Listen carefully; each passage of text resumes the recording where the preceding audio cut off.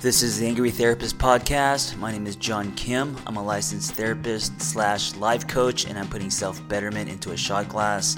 10 minutes, unpolished. Some people see auras, some people see spirits and ghosts, some people see the future. I see words, and the word that has been brightening for me lately is internal momentum. Guys, it's 5:20 a.m. and I am sitting on my little picnic table in my kitchen in my underwear, talking into my computer. What is going on with my life? I'll tell you. I'm having fun. I don't know what's wrong with my voice. It sounds very raspy and deep. I'm not doing this on purpose. I just woke up literally 3 minutes ago. So internal momentum. Let me tell you a quick story that has nothing to do with that first, because I'm very random. I was at a stoplight yesterday, and there was this, a car pulled up, and the back window was open, and a dog was sticking his head out. It was like this little Jack Russell Terrier mix, and he only had one eye, so his other eye was stitched up, and I was looking at him, and he wasn't aware that he only had one eye. He was so happy and is just like trying to lick me. I tried to put my hand out, and he was just enjoying the breeze and the sun. And I was just looking at that dog and how positive he was. And it's almost like he wasn't aware of what life took from him.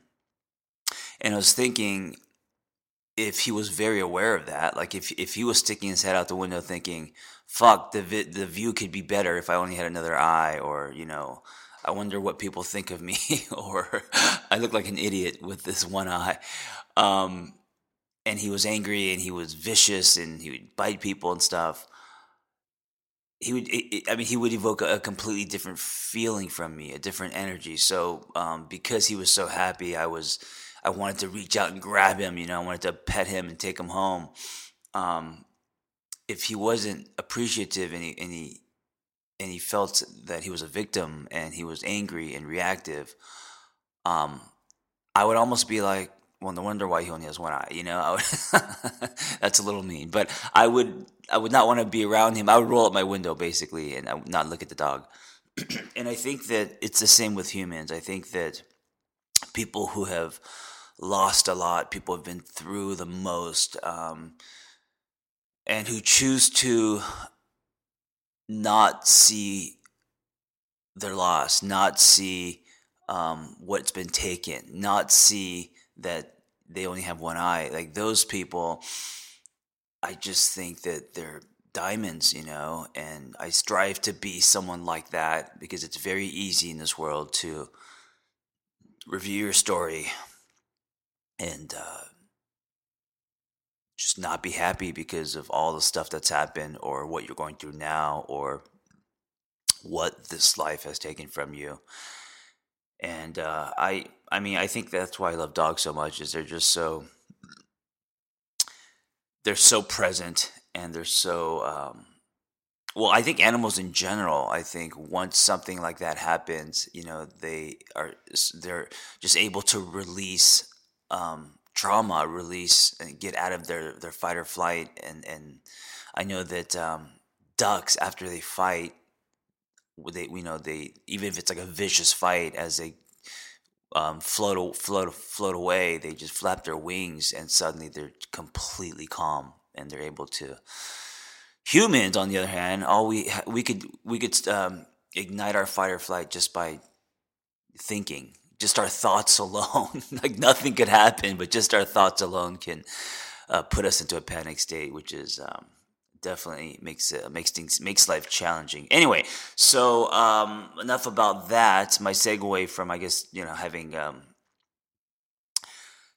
challenging thoughts and not allowing yourself to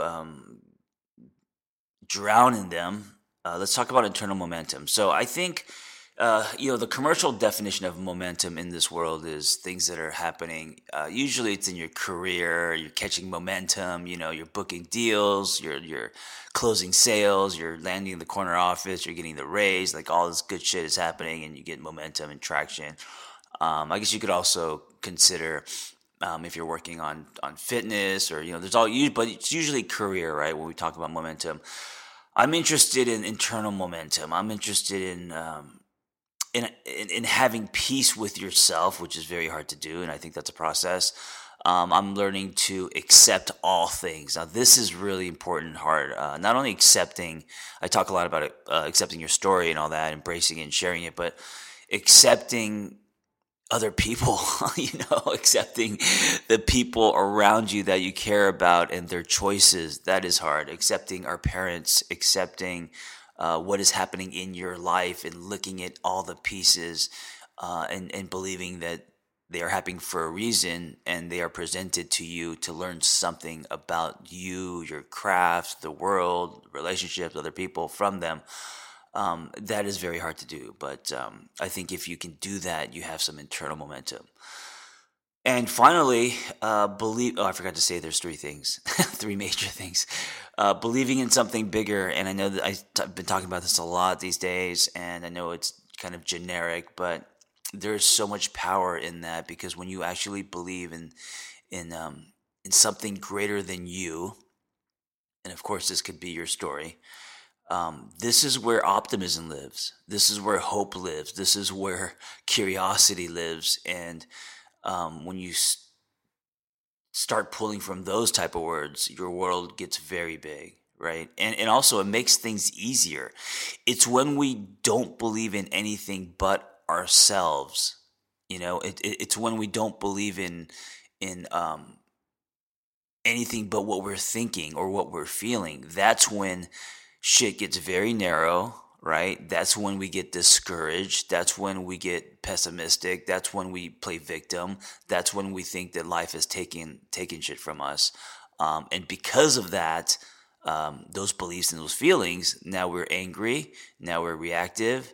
Now we're not happy, temperamental, all that stuff, negative, and that will always put you in a lower frequency, and people around you will want to roll their windows up. So, internal momentum. I've been really fascinated with this lately. I've been having more peace than ever with where I'm at, who I'm at. I'm an extremely impatient guy, so I've been working on that.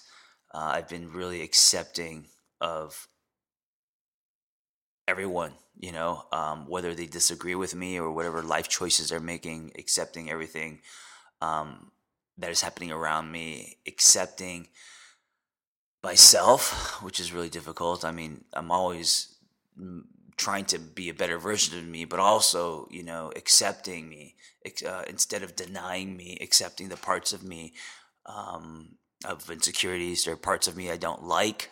There are body parts of me I don't like. I have traits I don't like.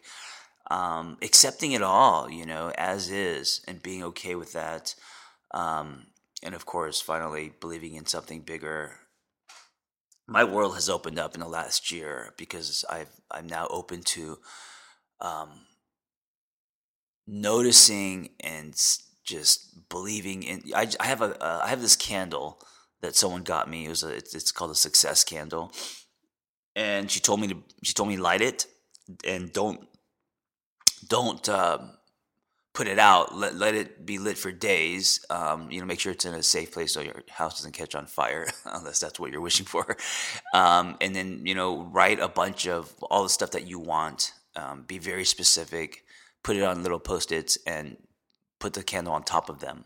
And so I did that, and I got to be honest with you. I wrote about 9 things, I think.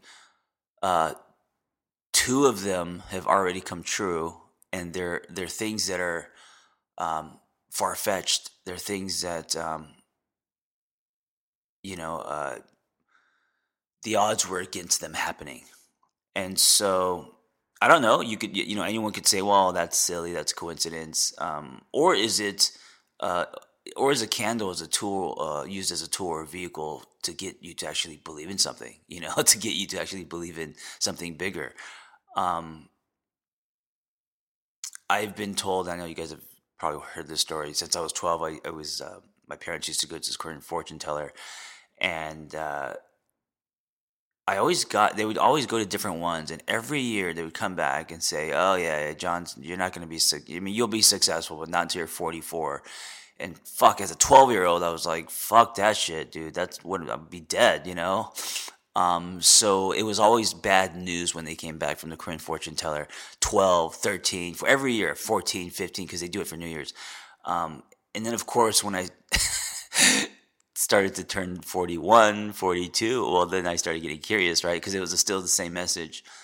And I mean, it depends on what your definition of success is. But at 44, I really feel like things are happening. I really feel like stars are lining up. And I don't mean that in just like, a career or outside of self. I'm just talking about internal momentum. I'm talking about stuff that's happening inside of me. My curiosity, my thirst for spirituality. There's a lot of stirring happening, and it's just interesting that I'm 44 and everything is happening kind of this year.